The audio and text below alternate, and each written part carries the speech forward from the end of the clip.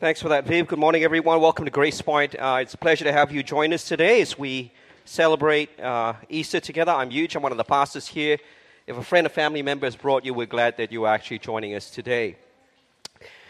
There is a sermon outline, your order of services. You might want to pull that out. That will actually help you follow along. I'm going to pray for us. And as I pray for us, please join with me in prayer. Gracious God, we thank you that you reveal yourself and that you speak in and through your word. We want to pray right now as we open up the Bible this Easter Sunday that you might actually meet us where we are, in our doubts, in our weakness, in the questionings of our hearts. And we ask this in Jesus' name. Amen. Death is actually incredibly cruel. And it's cruel because it violently separates us when it comes to relationships. It takes from us.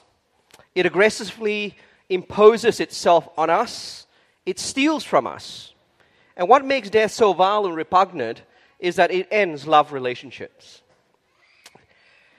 Just last week I sat across the room from parents who lost their 19-year-old son, Jeremiah. Parents filled with absolute grief and shock. And I said to them, because the last time I saw Jeremiah was when he was in primary school, I said to them, tell me about Jeremiah, because I'm doing his funeral this week. And his mom did. Through the tears, she told me about Jeremiah, what he was like, what he would do each week, the favorite food she would cook for him, what she loved most about him, the things they enjoyed, memories of love lost. And that's the reason why we grieve when we meet death. Because love has been taken from us, and we want love returned. Now, the account that was just read for us, I think if you listen very carefully, so much of Jesus' interactions, so much of his dealing with people are the stuff of life. And sometimes we forget that when we hear the Bible reading. Because in this part of the story of Jesus, we meet a father who has just lost his daughter. Luke's account of in chapter 8, verse 42 of Luke's Gospel, the same account in Luke's account of Jesus, Luke's account is even more tragic, because in Luke's account, we're told that this child is his only daughter, which makes things even more devastating. It's a very unusual story, because there is a middle story to this story. Because sandwiched in the story of this father who's just lost his daughter is the story of a woman who has a bleeding condition for 12 years, physically suffering. And what I'm going to do is I'm going to look at this passage under three headings. It's there in your sermon outlines. A desperate father looking to have life and love returned. A bleeding woman also looking to have life and love returned. And a dead girl who has her life and love returned to her. And so the first person we meet in this story of Jesus is a desperate father looking to have life and love returned to him. In your Bibles or in front of you, you'll notice verse 18. A synagogue leader came and knelt before Jesus and said, my daughter has just died. But come and put your hand on her and she will live. Now, he's a synagogue leader, which actually means he's actually a person of influence and a person of standing. And also a person of wealth and power and authority. But tragedy strikes. Death has robbed him of one of the deepest of human relationships, the loss of your child, a son, a daughter. Notice that death gives no one special treatment, which is why I say when you read the accounts of Jesus and his dealings, it's always with the normal dealings, interactions of human life that we all experience. No one, notice, is safe from the sting of death. Wealth will not keep it at bay. Your social standing and influence does not stop it.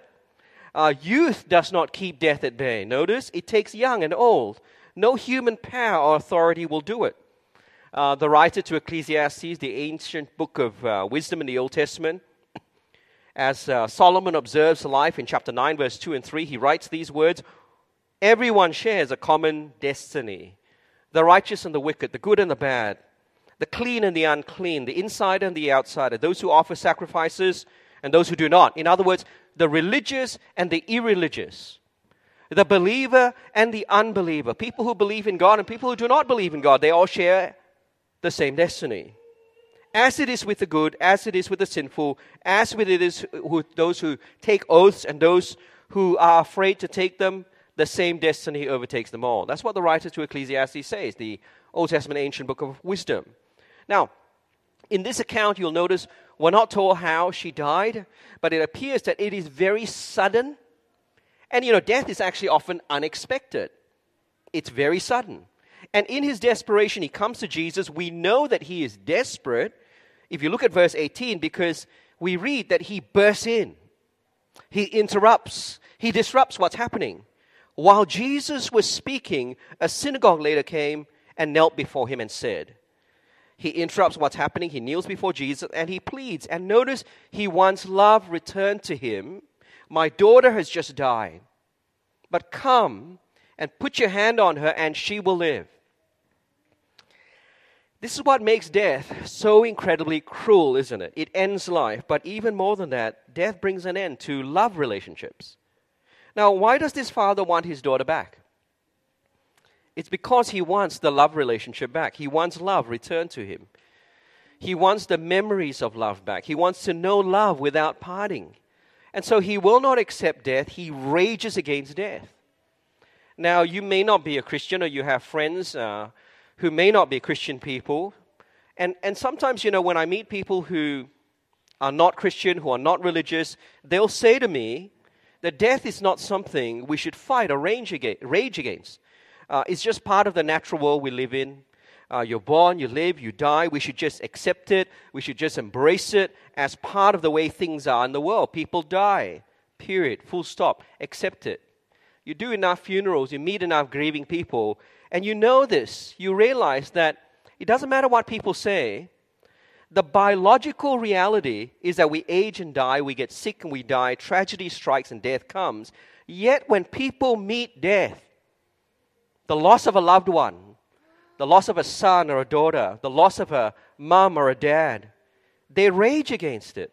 They fight against it. They're filled with grief and sorrow. And they are even angered because it doesn't seem fair that either they lose someone or they will experience death themselves. Notice that even when biology says that it's natural, in our heart of hearts, we know something is wrong. Because you can imagine something better. You want love to last. You wish for something better. A love that will last, for the memories to last, for more time.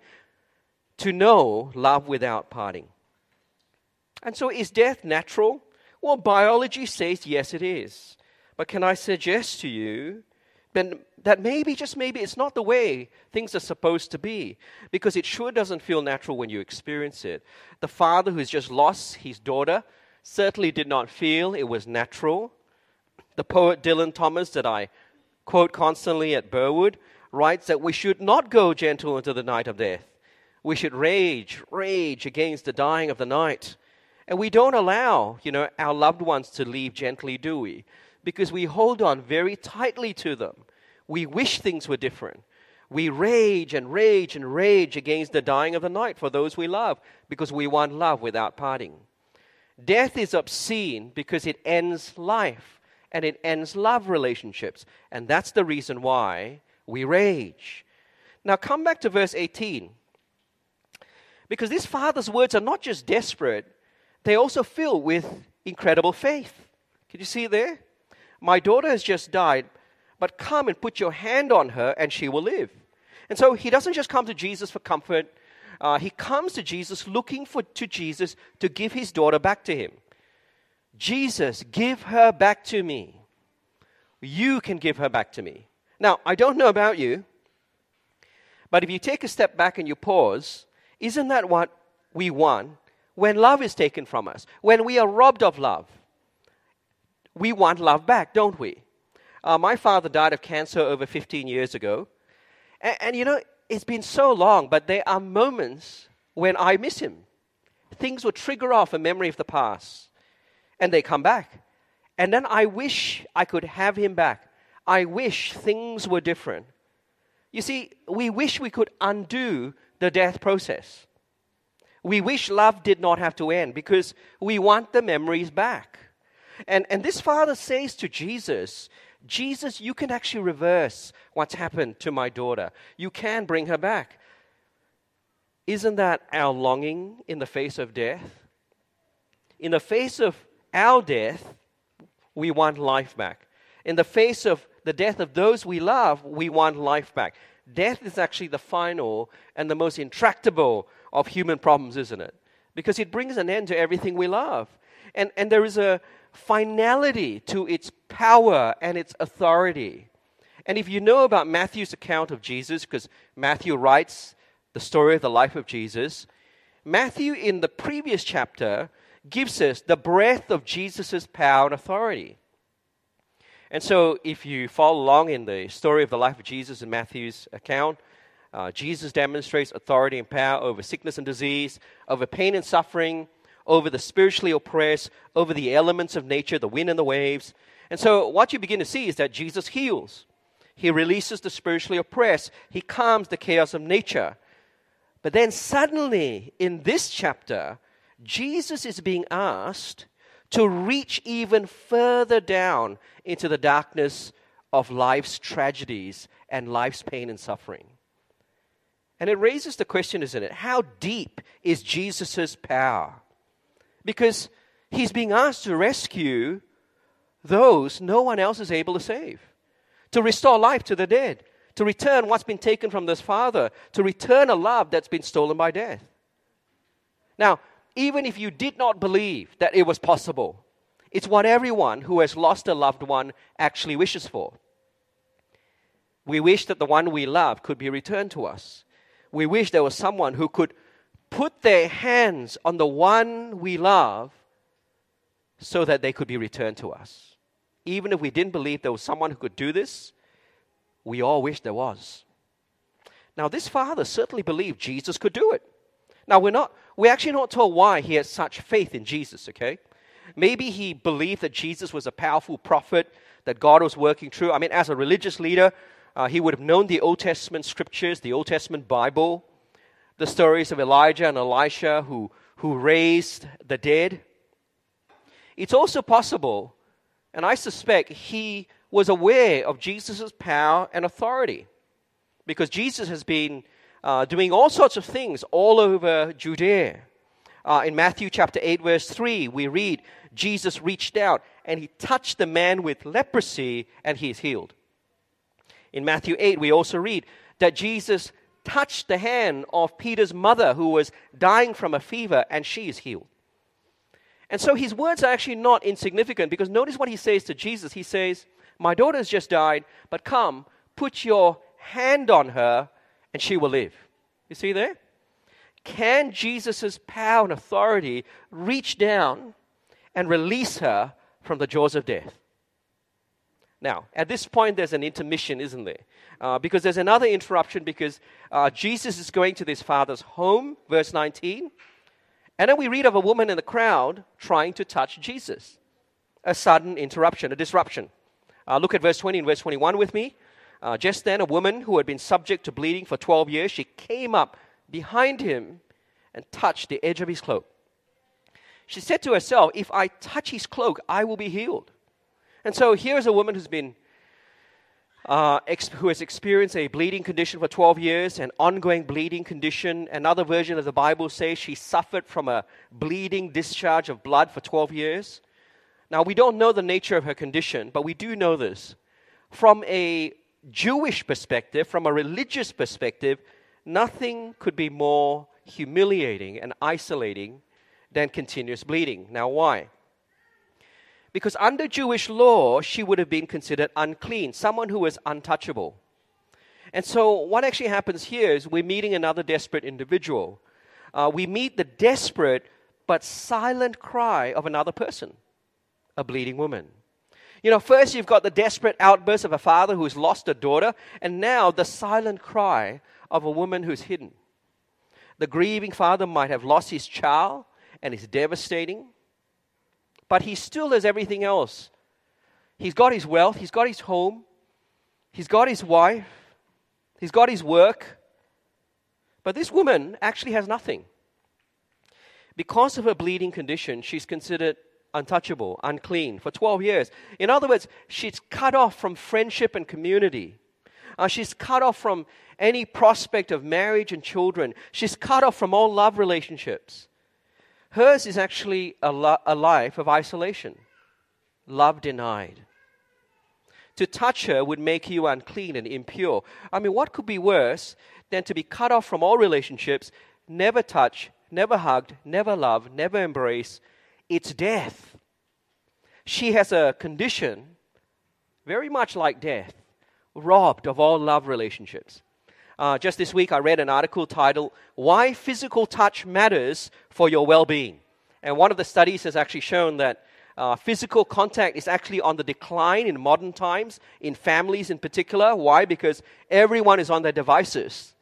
So we spend less time hugging and embracing and touching. And studies have actually shown that touch-deprived children have low cortisol. In other words, they're more prone to sickness and disease. They have lower growth development levels than children who are given physical touch, carried, hugged, stroked, embraced. And we know as well from the research that, human beings need touch. Psychologist Harry Harlow writes, it's especially true not just in childhood. They don't just need food and water to live, to thrive, and to be healthy. The same applies to adults. And that might actually surprise you. Adults need touch too. There are emotional and psychological consequences, he writes, if you are denied touch. If you are never held, you're never embraced and hugged and loved, well, it leads to high levels of stress and anxiety and depression. I know we pay out the huggers in our congregation, right? Where's Alan Lamb? I don't know where he is. He's the ultimate hugger, right? He puts his head on your shoulder, he hugs you, he embraces you, and then, we pay him out. But you know what? When he does that to you, he is reducing your cortisol levels. That's what he's doing. He's relieving your levels of stress and anxiety. He's helping you. Doesn't mean you should do it, Alan, but some people are uncomfortable. But this woman, she has lived 12 years, denied love. Someone who has never been held, embraced, hugged, and loved. And so, like death, she has a condition that has robbed her of all love relationships. No one will touch her. Now, it's understandable that unlike many others Jesus has healed, she doesn't make a public request. So, a lot of the healings of Jesus, they come, everyone knows there's something wrong. They call out to Jesus, Jesus heals. But notice she comes in the quiet. She doesn't come to Jesus openly, crying out for help. She's silent about her condition. I suspect she does that because she's ashamed. What if he won't touch me? Because I'm unclean. Ashamed, probably, of her condition. And so her cry is a very silent cry. And so we read verse 21, if only I touch his cloak, I'll be healed. And so unlike the desperate father who interrupts and kneels before Jesus, she comes up, notice the Bible says, behind him. She doesn't want to be seen. Okay? She literally reaches out and touches the edge of his cloak. And in the crowd, she knows no one would see, no one would know. In fact, people around her would not know she's unclean. But let me tell you what she does know. She would know this. In reaching out and touching Jesus intentionally, she would have made Jesus unclean. Right? She would have made Jesus polluted. She would have made Jesus impure because of her condition. But notice Jesus actually knows she touched him. Look at verse 22. I think it's astounding because this woman is not missed. She's not lost in the crowd to Jesus. Jesus turned and saw her. Notice what he says. Take heart, daughter. Your faith has healed you. And the woman was healed in that moment. I mean, Jesus knew this woman was unclean, impure, polluted. He hears the silent cry in her life. He doesn't rebuke her. He doesn't avoid her. He doesn't say, why did you touch me? You're unclean. He says, take heart, daughter. The same words to the paralytic at the start of chapter 9. There's another healing there. And here Jesus says, take heart, son, your sins are forgiven. Here he says, take heart, daughter, your faith has healed you. Your trust in me has healed you. In the moment she reached down and trusted Jesus, she was healed. Now, Jesus' healing is nothing short of a resurrection, isn't it? Because he gave her life back to her. He restored her life to her. He gives her love restored. For 12 years in isolation, she's effectively been dead for 12 years. Love denied because she's unclean. What could be worse than being cut off from all relationships, never touched, never loved, never embraced? She has a condition that's robbed her of all love relationships. But Jesus has just restored her life and given her love back. Now, the intermission ends. The interruption ends. Life and love return to the woman. And now we find Jesus in the home of the synagogue leader, the father who has come so desperately to him. And so look at verse 23 and verse 26. He also wants to have love restored. He asks for something much harder because death is final. My daughter's just died. Come, put your hands on her and she will live. And so Jesus now arrives at this home. And what do you find? The funeral has begun. The daughter, correct. And the funeral has begun, hasn't it? Funeral preparations have begun. We read, when Jesus entered the synagogue leader's house and saw the noisy crowd and the people playing pipes, he said, "Go away. The girl is not dead, but asleep."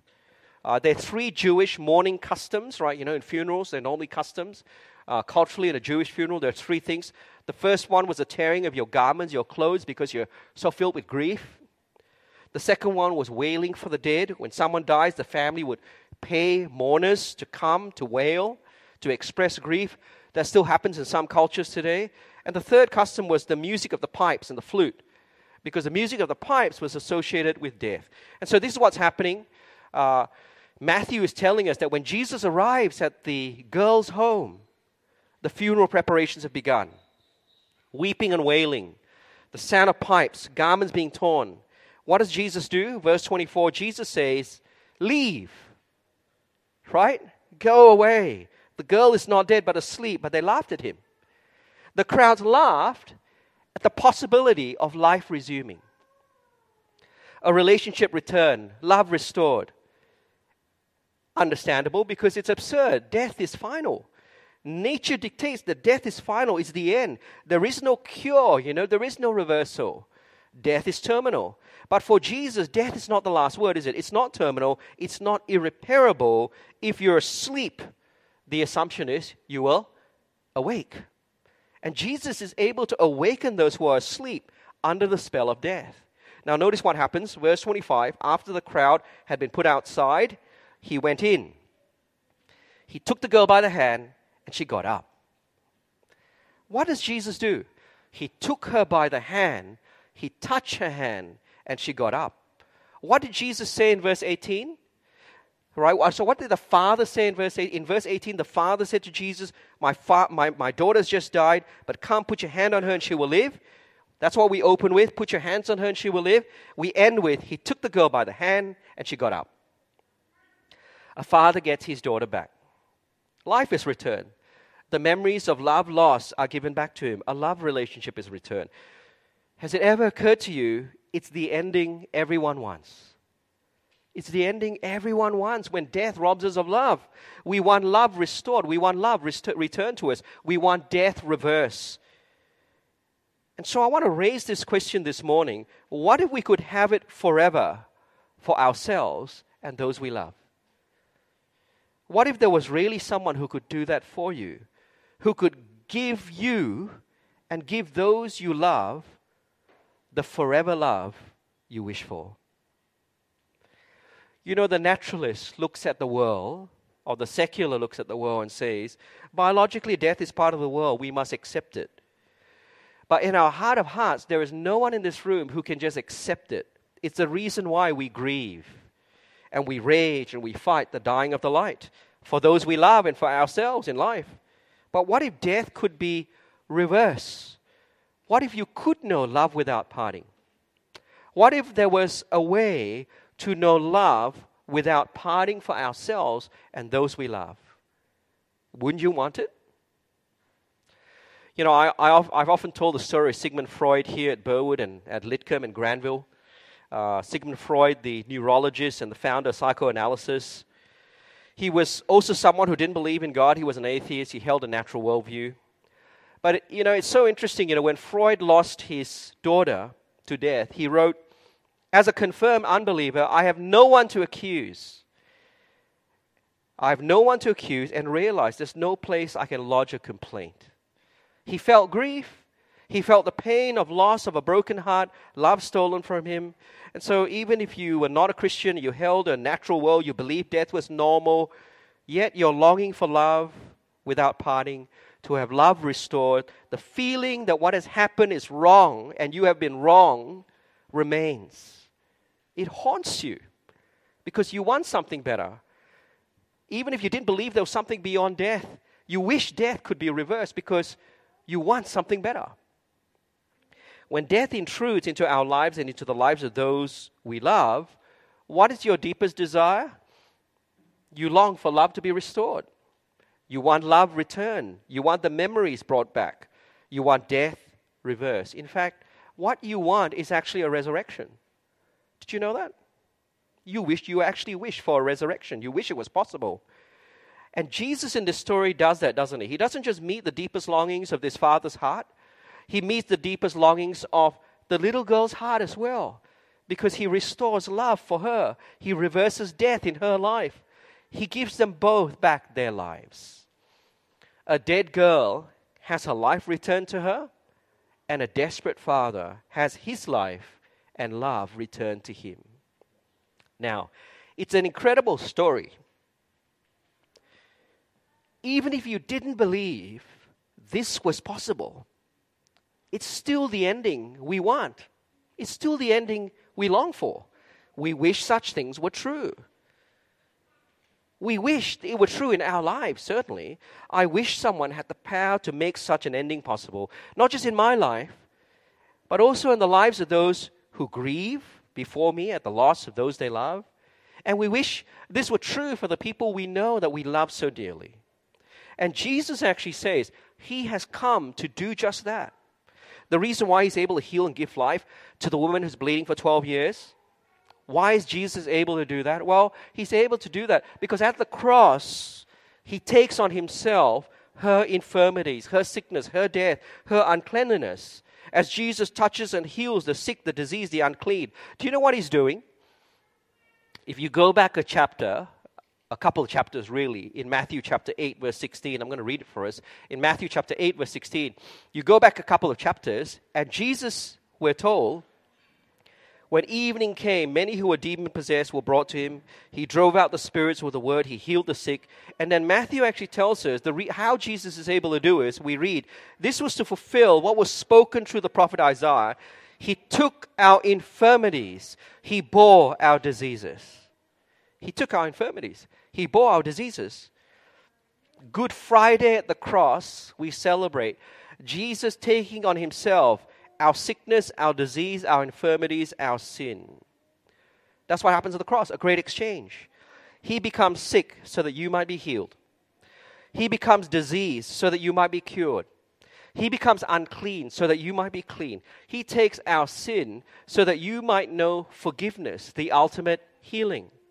His blood is poured out Good Friday so that we might have life returned to us. And in this story, so that she might have life returned to her.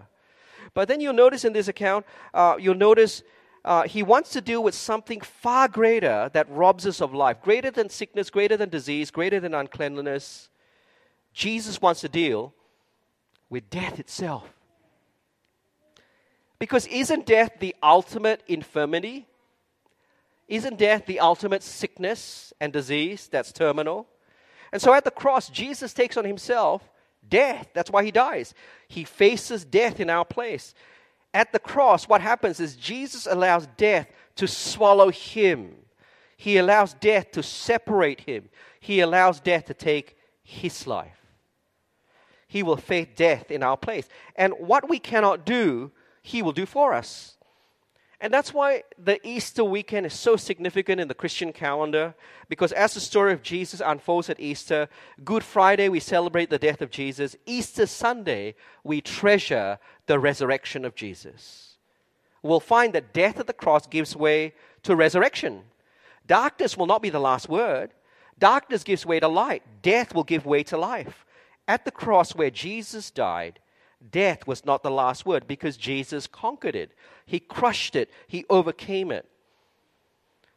I've put it like this before. We have a champion who has faced death for us. In fact, death is actually the unwanted consequence of the world in which we live. We know it's not natural. We know because we wish for better, we can imagine better. Death is the intruder in our lives that has come into the world. We know because it separates and ends love in our lives and the lives of others. Death was never part of God's good design for our lives, for human life. You and I and the people we love were not created to age, to decay, to fade, to be sick, to know disease and death. That's why we rage against the dying of the night. But then into our world comes a champion, dying for our sin, taking on himself our infirmity, our disease, our uncleanness, our judgment. He allows death to swallow him. He subjects himself to the power of death. In other words, what Jesus does when he dies is he engages in mortal combat with death itself. And the good news of Christianity is this. The author Tim Keller puts it like this. Jesus was swallowed by death and he exploded in its bowels. Jesus was swallowed by death and he exploded in its bowels. He did not just defy death. He did not just deny death. He destroyed death. The death of Jesus spells the death of death. That's the reason why Paul can say later on in chapter 15 of 1 Corinthians, "O death, where is your sting? O grave, where is your victory?" And so Easter Sunday, we have a champion who has died for us, who was buried, and who was raised to life. That's why on Good Friday, we celebrate the death of Jesus, and on Easter Sunday, we treasure the life of Jesus, his resurrection. We have a champion who has died for us, who was buried, and who was raised to life. Now take a step back. If this is true, it means Jesus is able to give us the ending all of us ultimately want in our lives, isn't it? For ourselves and those we love. He's able to give us love without parting. He's able to reverse death. He returned the life and love of the woman who was suffering for 12 years, cut off from love. He returned the life of a little girl swallowed by death, cut off from love. He returned the life of a desperate father, cut off from love. Martin Luther, the great German reformer, lost his 14-year-old daughter Magdalena. He lost her really to sickness, to the Great Plague in 16th century Europe. Those who knew Luther wrote of his loss in his life, and they write really of the account of her burial. This is what they write. Broken-hearted, Luther knelt beside her bed and begged God to release her from her pain. Then when she had finally died, the carpenters were nailing down the lid of the coffin. Luther screamed out, hammer away, for on the last day she shall rise again." Friends, isn't that what we long for? Isn't that what we long for and we wish for? Death destroys love. And what we want, what we wish for, what we long for is to have love restored. The memories of love given back to us. Given back to us because love has been taken from us. That is the Christian hope in the face of death. No one escapes death and the separation it brings. And you know, there are tears because of death. The tears are real. But the story of Jesus giving life to the bleeding woman is love restored. The story of Jesus giving life to this desperate father and to his daughter is love restored. And it's really only a small picture of what Jesus will ultimately do for us and for those we love who have put their trust in him. He'll give us love without parting. He'll restore love that has been lost. He'll return love stolen from us. He'll reverse death. And Jesus has made it possible because he confronted death for us and he conquered it. And that's why we celebrate Easter Sunday. And for all of us here, all we are asked to do is to trust him this morning. Will you do that? Maybe you've come as a visitor, haven't been to church for a while. Maybe you've really never thought about Christian things or spiritual things. Well, maybe Easter Sunday is going to be a good Sunday for you as you put your trust in Jesus who died for you and who rose to life for you. Please join with me in prayer. Christ is risen from the dead, trampling over death by death. O death, where is your sting? O hell, where is your victory? O church, come, stand in the light. The glory of God has defeated the night. Our Father and our God, we thank you that because of Jesus, death will never be the last word for us and for those who trust you. We thank you that the sorrow of death will never leave us lonely because Jesus cared enough to face death in our place. And we do thank you this Easter Sunday that because he conquered death, because he rose, we can live in the hope of love restored, love without parting, death reversed for ourselves and those who love and trust you. In you, we put our trust and our hope this Easter Sunday. Amen.